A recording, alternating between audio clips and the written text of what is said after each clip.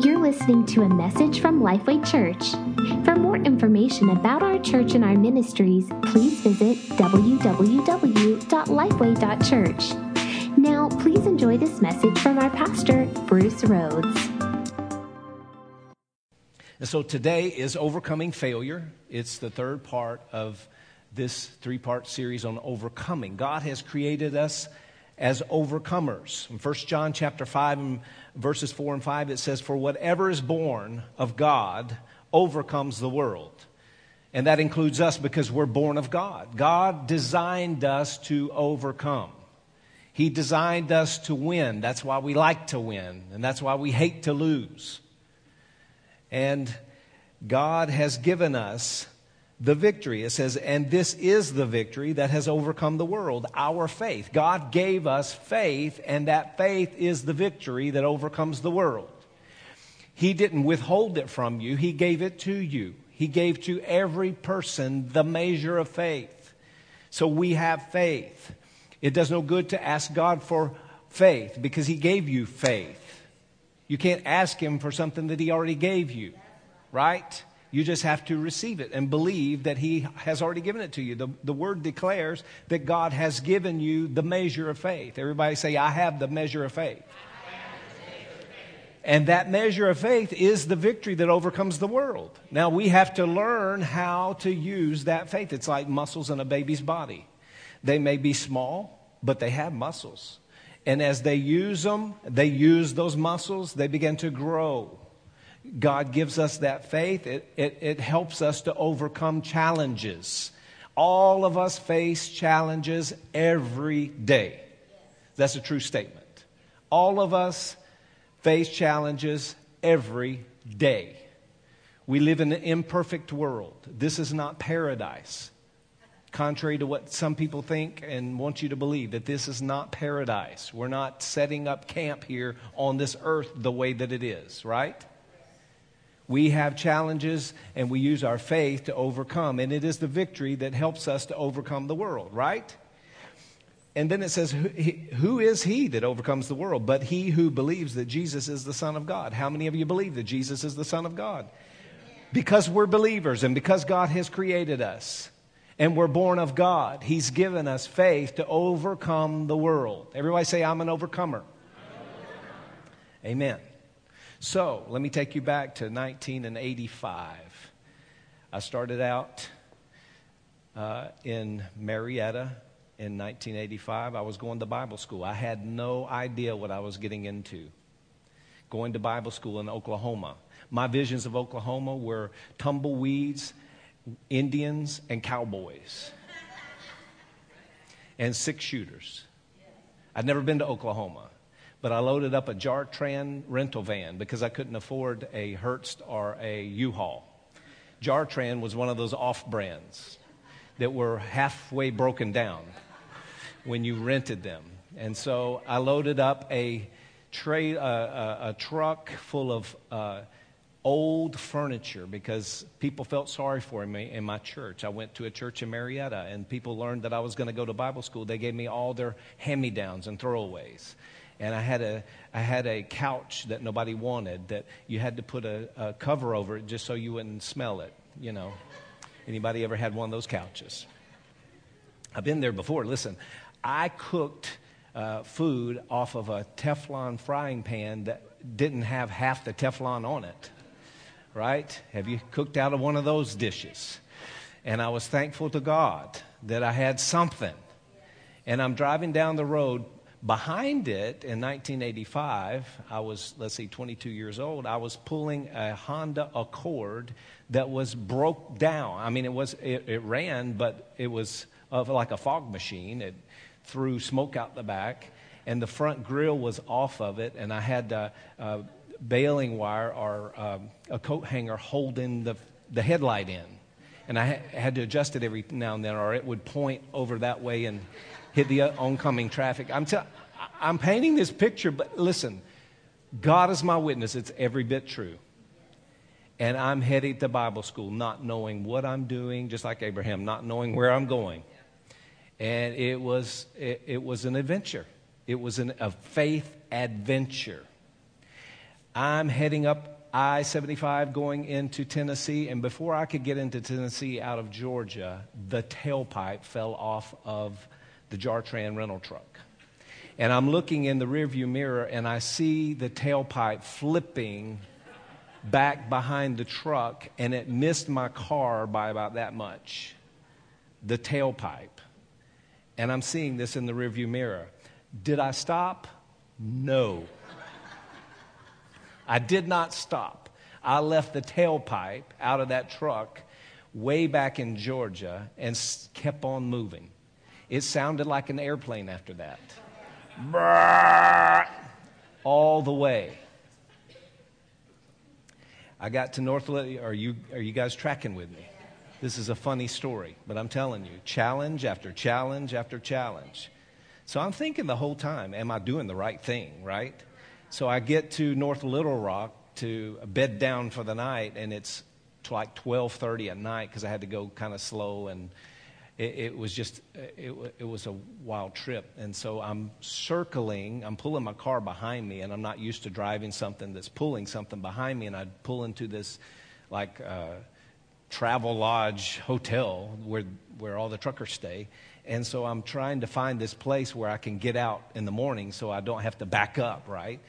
With this truck at 12:30 at night. And the next morning I get up, go down, thank God that I found a place to lay my head. Got up the next morning. I head out to Oklahoma. Before I could get out of Arkansas, the truck started running hot. And I didn't know what to do. Besides pull over at the tourist information station in Oklahoma. When I got over the state line, I pulled in and I took off the radiator cap. It was a Sunday. You have to remember it was a Sunday. And so I filled up the radiator because you go and you get water and you fill it up. And if it goes down, then that means that you needed water, right? So I keep filling and keep filling. I keep filling.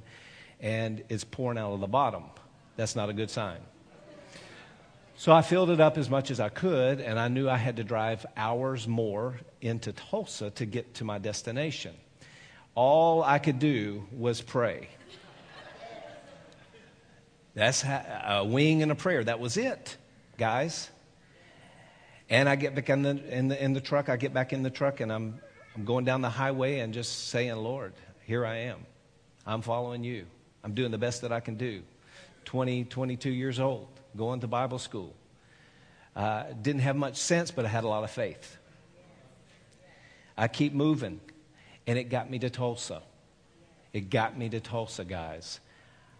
I drove, unloaded the truck, went to turn it in, and the guy says, it's a miracle. I don't know how you got here, and I don't know why this engine hasn't burnt up.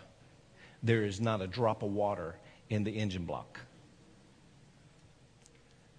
So the whole time in my mind, I'm dealing with, what are you doing? This is crazy. You've been defeated. You should turn back. Why don't you just turn back? You had a job. You don't have a job. You don't know where you're going to stay. You don't know anything. Do we deal with failure? Do we look at the circumstances? Yes. All of us go through times where things don't go right. And I don't know what you're dealing with today. I don't know those even that are watching. It's a difficult part of the season. Emotional and, things happen. You might be thinking, man, I'm just in a real difficult time right now. But look at Romans 8:28. Romans 8:28 says something very important to us. We have to break it down in light of what we know about God and His character. It says we know that all things work together for good to those who love God, to those who are called according to His purpose. I love what this scripture says, not what it doesn't say. People make this scripture say a lot of things that it doesn't say. People preach this verse and they make it say that God causes all these things because he loves you and he's making all these things work together for your good. But God doesn't cause calamity to make you think that he's good or that he's working all those things together for your good, right? No, but God is at work in you for the good as you go through everything. Because we go through some things and we deal with some challenges. And we realize that people fail. People fail. Ecclesiastes 7:20 says this, that there is no one on earth who does what is right all the time and never makes a mistake. That's good to know, that there's no one on this earth that does everything right and never makes a mistake. Now, we like perfection, and we read scriptures where it says, be perfect as your Father in heaven is perfect, and we want to do our very best, and we want to be excellent, and we like perfection. But we have to realize that we're not perfect, and that we deal with challenges, and we make mistakes, and we have failures. And every major person in the Bible that God used had a major failure before they had a major success. Let's think about some. Moses. Moses committed murder. He murdered someone, and then he ran away. And he stayed away for many years before God appeared to him and spoke to him and used him to lead the nation of Israel out of slavery. Think about that. God uses people who have failed to complete his plan. That's encouraging for us today. God wants us to overcome failure. Moses overcame failure. How about Joshua? Joshua followed Moses. Joshua and Caleb followed Moses. They stuck really close to Moses. But Joshua and Caleb were in bondage for 40 years. They were in slavery for 40 years. And then when God moved them out of slavery,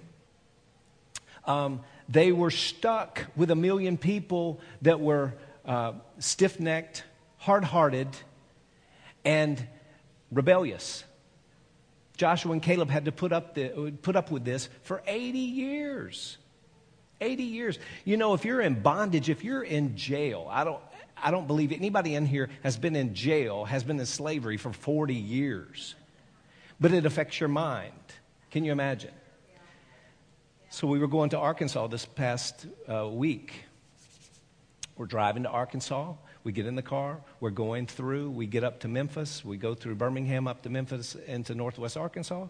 We get into Memphis, and just outside of Memphis, just south of Memphis, we noticed that there was snow coming down. It was beautiful. We were taking pictures out of the window. Oh, it's snowing. Thanksgiving. You know, it really made us feel good until we got the other side of Memphis, and we're headed on I-40 between Memphis and Little Rock, and right in the middle, about mile marker 200, we came to a stop. From 7:41, I looked on the dash, 7:41 p.m. until 6:30 the next morning, we were stuck in the car. Stuck in the car. Tractor trailer in front of us, tractor trailer in back of us, tractor and trailer on this side, and we could go nowhere. I don't know if you've ever been stuck in a car for 11 hours, but it was an ordeal. It was an ordeal that I didn't like, Pastor Sheila didn't like, but the dogs, our dogs, we have 2 standard poodles. They slept for 11 hours. I think the Lord had some anesthesia on them or something. It was an ordeal. I mean, I was tweeting the State Highway Patrol in Arkansas. I was tweeting and texting with the Highway Patrol and the Department of Transportation. What is going on? There was 8 miles of cars stopped on I-40, but it was only westbound. That will really mess with your mind when you see the eastbound traffic going 80 miles an hour the other way for 11 hours, guys. You're thinking in your mind, what is hindering us from moving forward? So I can tell you, living in bondage for 40 years and then another 40 years, Joshua and Caleb, it messed with their mind. They had to overcome failure. They had to overcome failure.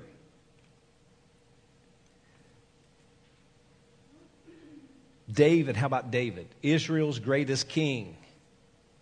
He was a man after God's own heart, but he committed adultery with a man's wife while the man was fighting with for his country. And then David puts this man in the front line to get him killed so that he can take the man's wife.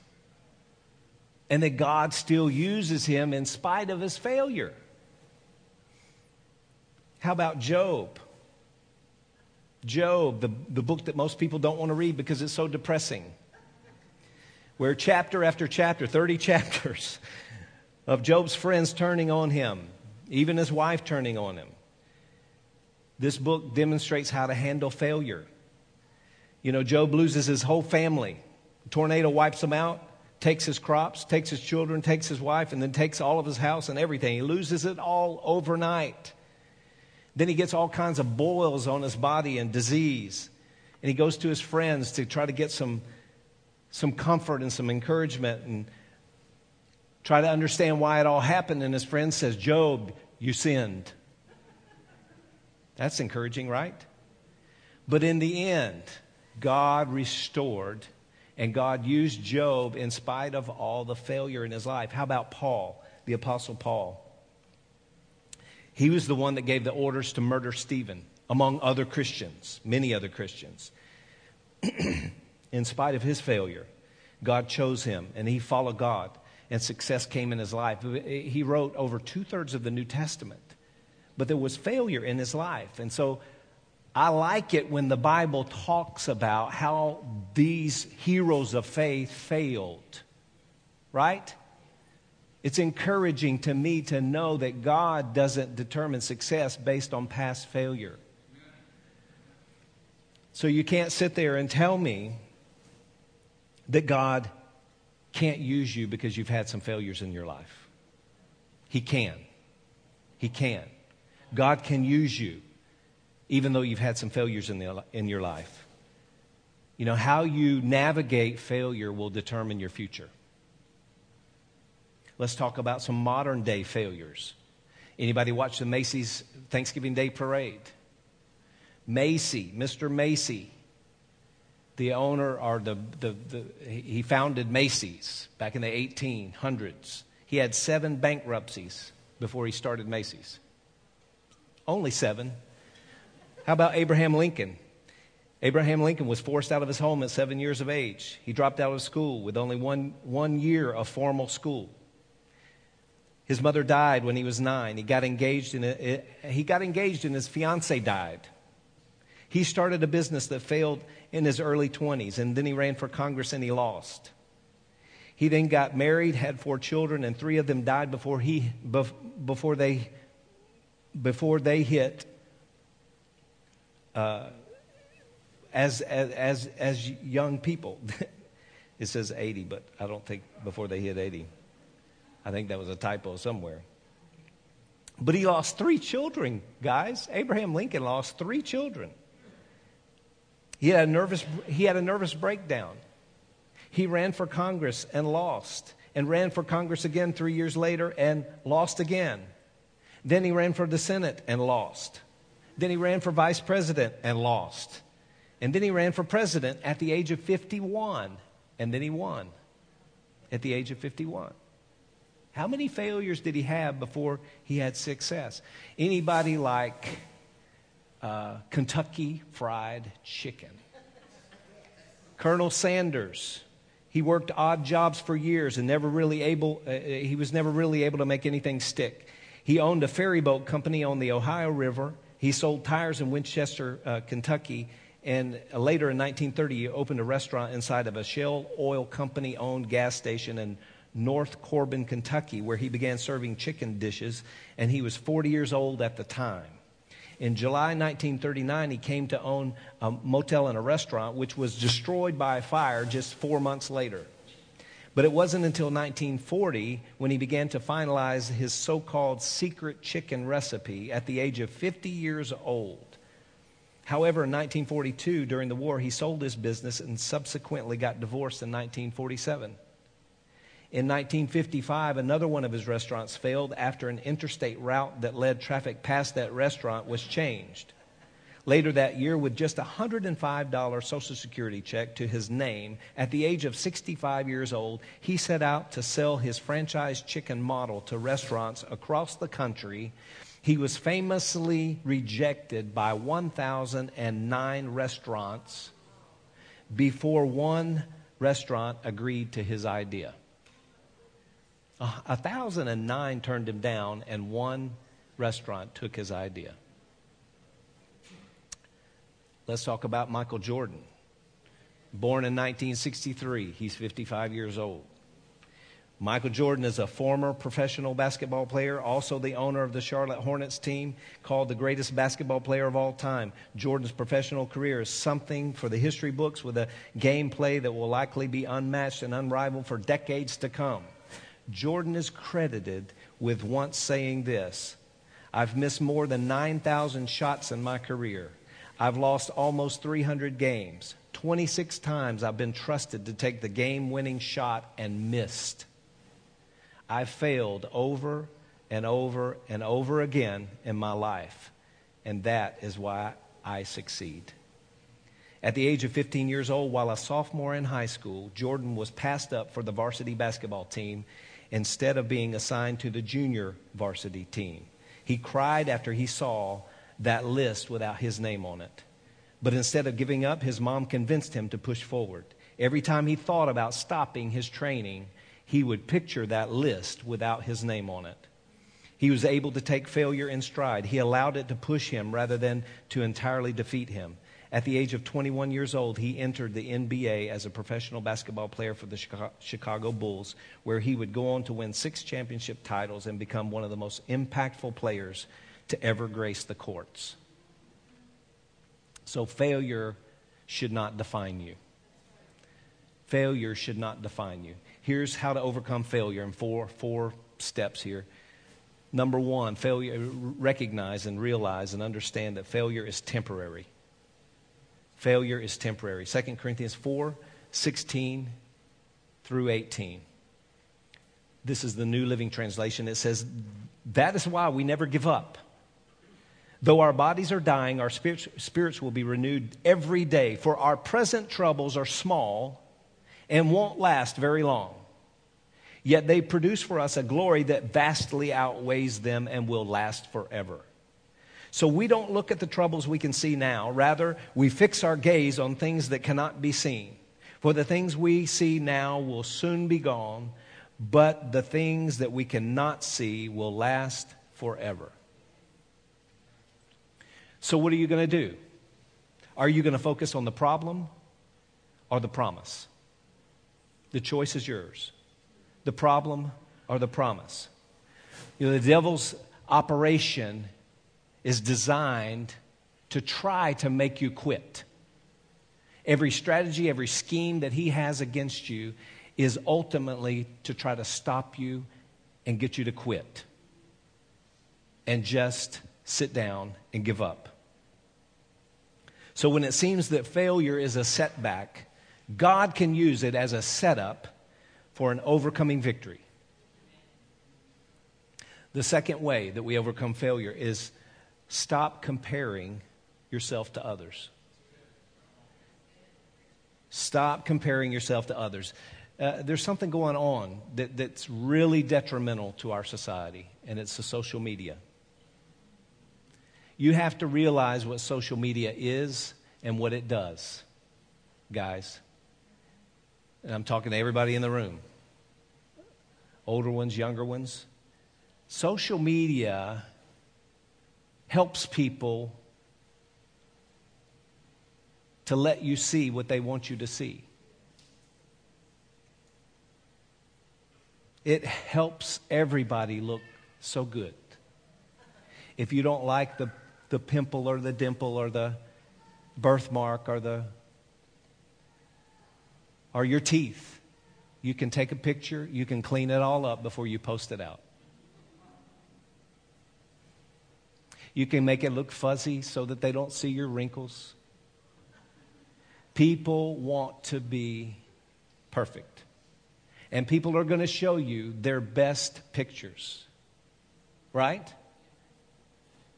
But you don't see their heartbreak, and you don't see their failure. You don't see their pain and their hurt. And we wonder in our day why successful people, millionaires, billionaires, are committing suicide. It's because they may look good on the outside. They may have the best marketing company that they can have to promote themselves and their brand, but be empty on the inside, hurting, desperate, broken. This is why we can't afford to compare ourselves to other people. 2 Corinthians chapter 10 and verse 12 in the New International Version says, "We do not dare to classify or compare ourselves with some who commend themselves. When they measure themselves by themselves and compare themselves with themselves, they are not wise." So do you want to be wise or do you want to be stupid? I think I'd rather be wise and not compare myself with anyone. Right? It's a disease of comparisоnism. It's a disease that has tremendous negative effects on every one of us as well as our society. We've got to quit looking at others and begin to see how unique God has made us individually. In fact, you must quit looking at others before you can actually see the uniqueness that God made you. He put something in you that He didn't put in anybody else. That's why He wants to bring it out. That's why we must stop comparing ourselves with other people. Here's another verse. Philippians chapter 2, verses 3 and 4. It says, "Do nothing out of selfish ambition or vain conceit." We've got a lot of vain people who are very conceited in the day that we're living in. "But rather in humility value others above yourselves, not looking to your own interest, but each of you to the interest of others." And so we have to take our eyes off of ourselves so that we can see how God views us. We have to look at the way that God looks at us to see the uniqueness in us so we will not be unwise and compare ourselves with other people. The third step to overcoming this failure is we have to inspect and adjust. We have to examine and change. This happens in airplanes every day. It happens in boats every day. You set out for a destination, and there's a factor called the wind that you can't see. And you have to continually make adjustments to get to the place you want to go.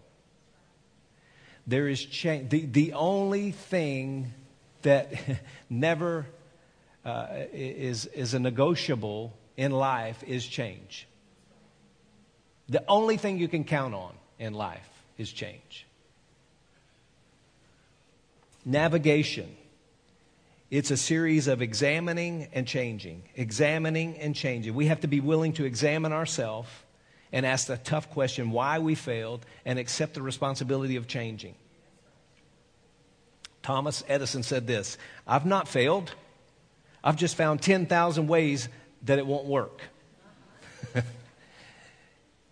Right? And so the light bulb that we enjoy came from failure after failure after failure after failure.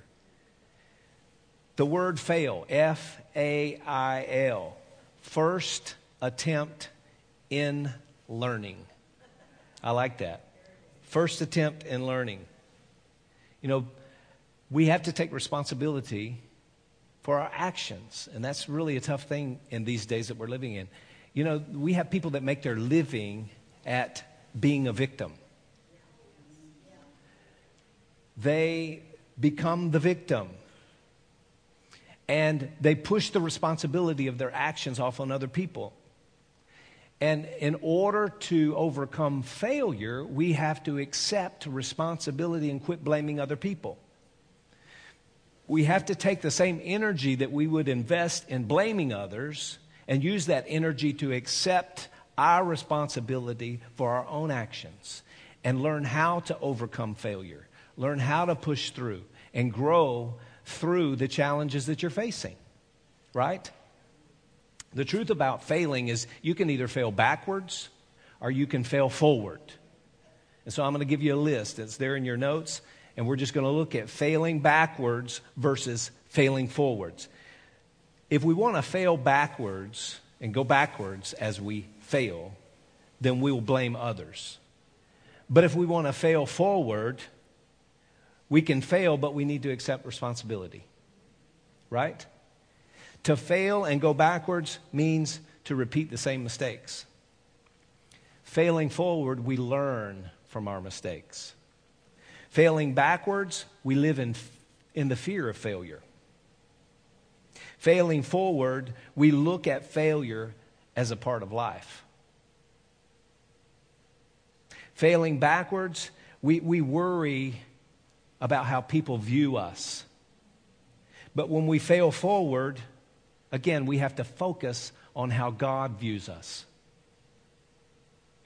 He sees the failure, but he sees the future. He sees potential. He's not finished with you yet. To fail backward, we allow failures to define us. Failing forward, we allow failures to grow us. Failing backward, we develop a give-up attitude.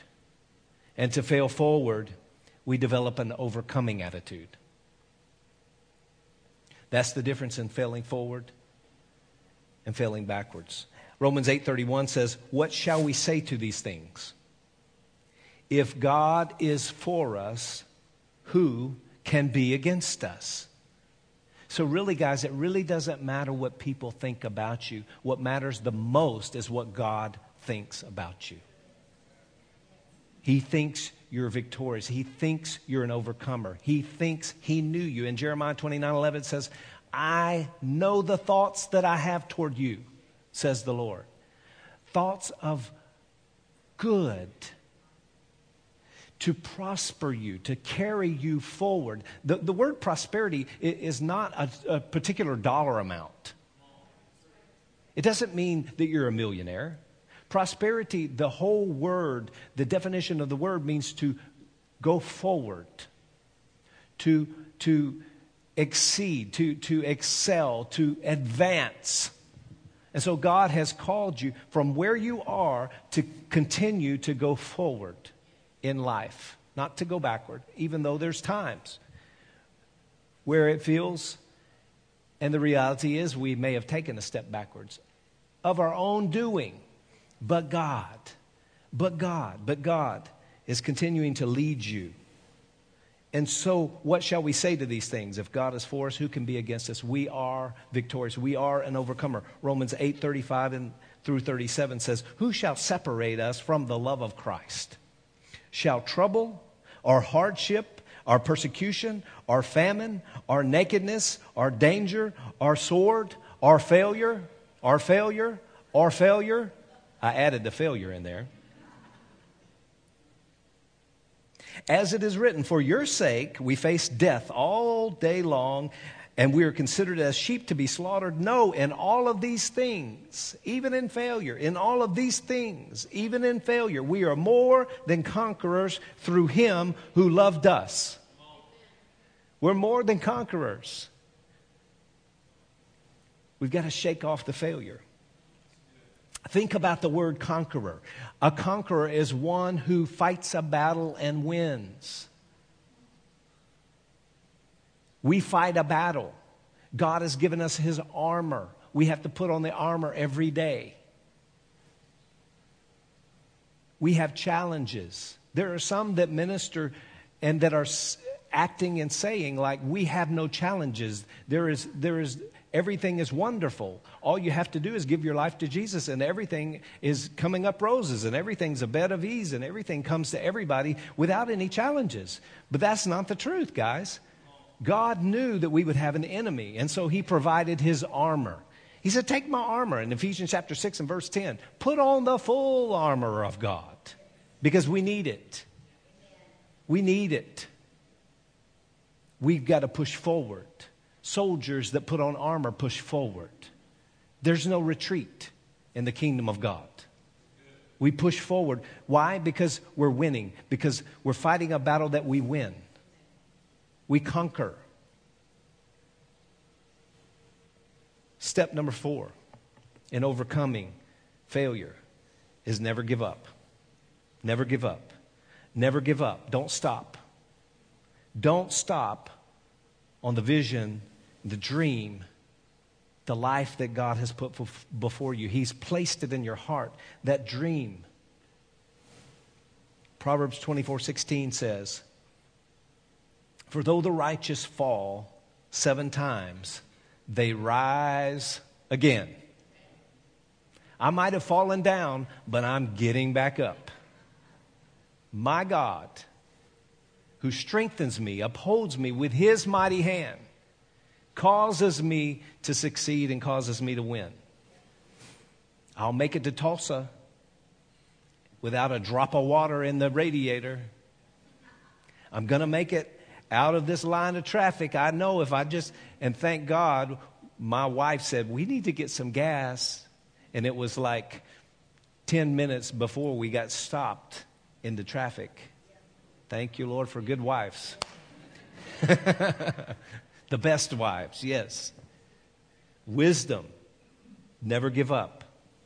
Listen, success is largely a matter of holding on after others have let go.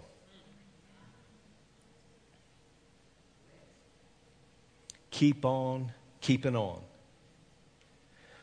There was a man named Vince Lombardi. He died at 54 years old. I remember when he coached the Green Bay Packers back in the 60s, when Bart Starr was the quarterback. Anybody remember Bart Starr? Yeah, that was my favorite quarterback back then, and didn't know where Green Bay was, but I liked the win as a little kid. I mean, everybody dresses up as the winner, right? Vince Lombardi, awesome coach. So he had a couple of quotes. He was considered by many to be the greatest coach in football history. He never had a losing season. He said this, winners never quit and quitters never win. He also said, it's not whether you get knocked down, it's whether you get up. And so he was not only a football coach, but he was an inspirational motivator, leader. And he taught his guys how to win. Inside and out. Maybe you've had a difficult year this year. Maybe you've experienced a failure or two. But listen, God is in the turnaround business. He's in the breakthrough business. He's in the overcoming business. I want you to take hold of this. I'm going to pray for you in just a minute, but I want you to take hold of this. Don't give up on God, because God hasn't given up on you. Don't give up on God. He knows your next step. He knows next year. He's out ahead of you. He who is not bound by time is calling you to go forward and to overcome what you've been dealing with, what you've been challenged with, the things that have seemingly stopped you where you are. Maybe the things that have stolen your dream or sidetracked you a little bit. God is calling you to come forth, like Jesus called Lazarus to come forth. He didn't say, Lazarus, if you could, just stand up and let us know that you're halfway alive. No, come forth. He who is the resurrection and life speaks life to call dead things to come forth. He wants you to overcome. He's designed you to overcome. He's created you to win. He's called you to succeed. And so he placed that desire in your heart to overcome the failures, to look past that.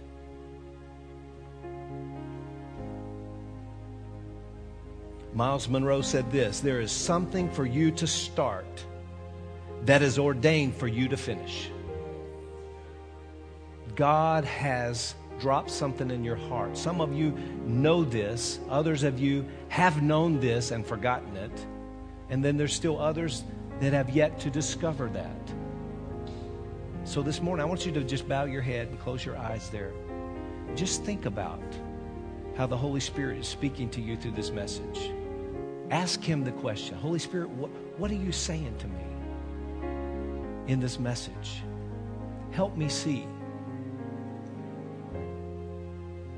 There's a great deal of encouragement in this room right now. Lord, as the Spirit of God hovered over the face of the earth and brought forth life in creation, thank you for hovering over each person in this place. Each person that is listening or watching this, hover over us, speaking life to us. Bring forth life.